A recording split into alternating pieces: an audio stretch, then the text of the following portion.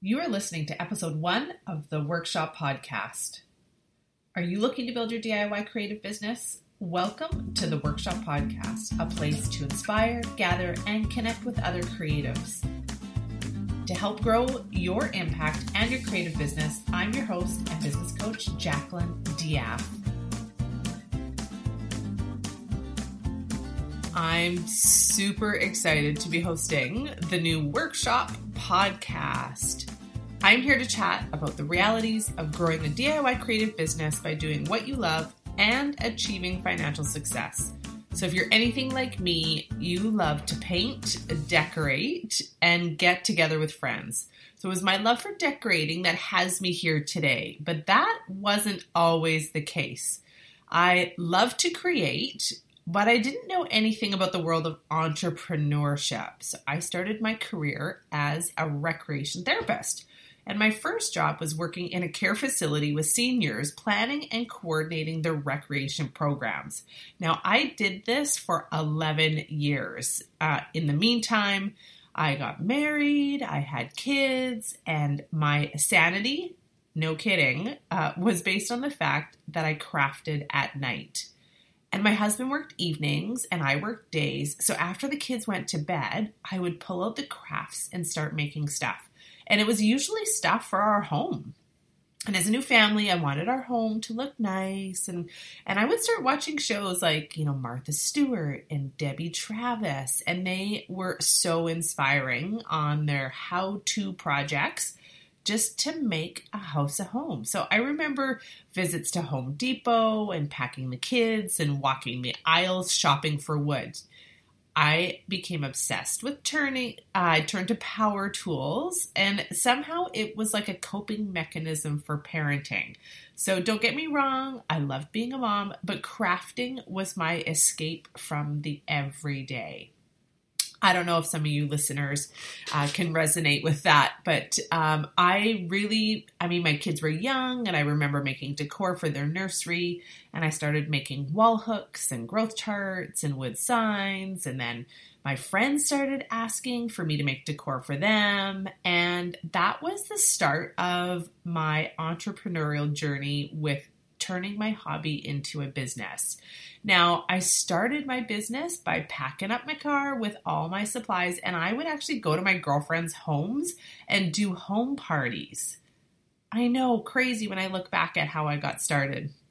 And that's when I quit my job. It was part-time in 2007 and became a small business owner.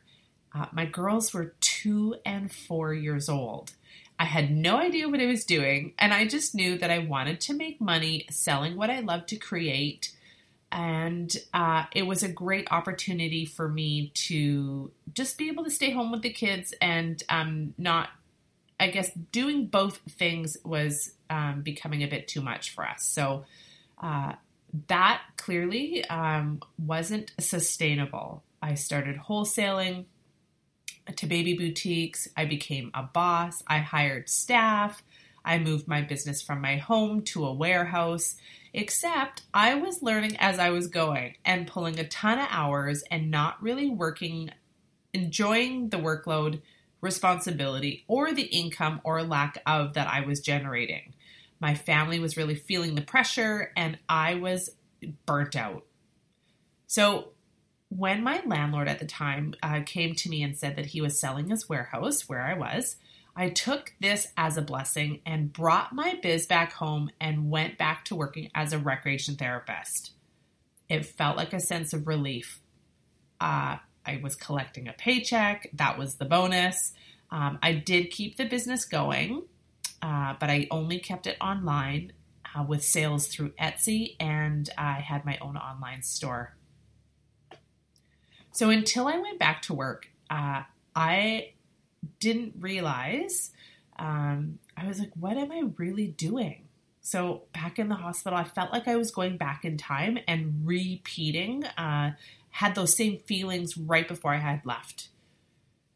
So what it did do for me was that all the theories from my training started to come back, and I was looking at things differently. So the workshops that I was leading in as a recreation therapist, I was starting to look more at the therapeutic value and the understanding of human wellness while we recreate, right? That's what recreation is all about. So what exactly was that? What is it that we do in our pastimes that brings us joy, happiness, pleasure, just for the sake of doing it, not for any other reason than that? Except from my experience, so mine was all about crafting and DIYing. That was my recreation that brought me joy and happiness.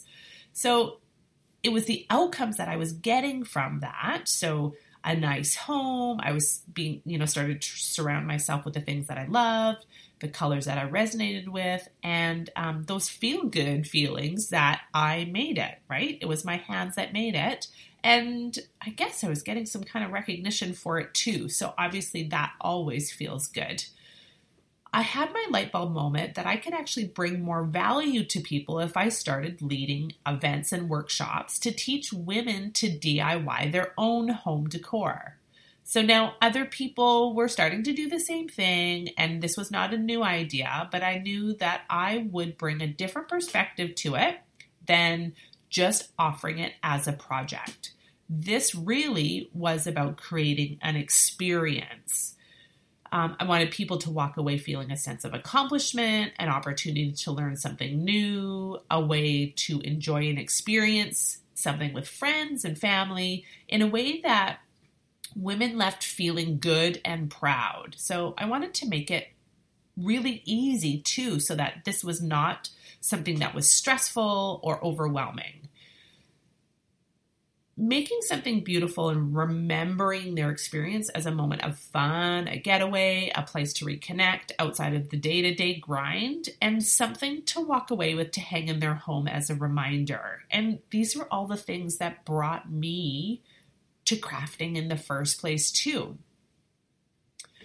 About a month ago, I found a paper that I wrote dated 1996, and the paper was titled "The Therapeutic Value of Arts and Crafts and the Understanding of Creativity." When I saw this, I didn't even remember writing it. So, I mean, what a wake-up call for me that I am in the right place.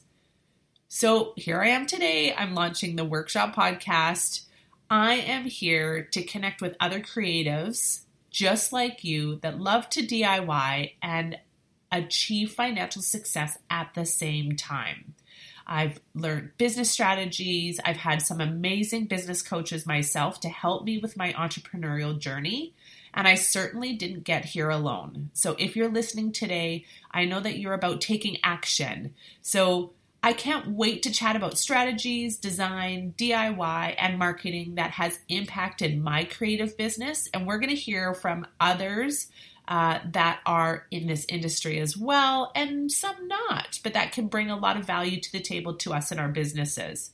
So on this podcast, I'm going to connect with other creatives, and I'm going to share through my experience as well as a DIY workshop entrepreneur and retail store owner, and share what's working and not working, because that is the reality. When you're an entrepreneur, it's so nice to know that there are others going through some of the same feelings and emotions through this journey too. So I can't wait to showcase amazing talent and strategies every Monday. So stay in touch and please follow the Workshop Podcast to learn the business of DIY.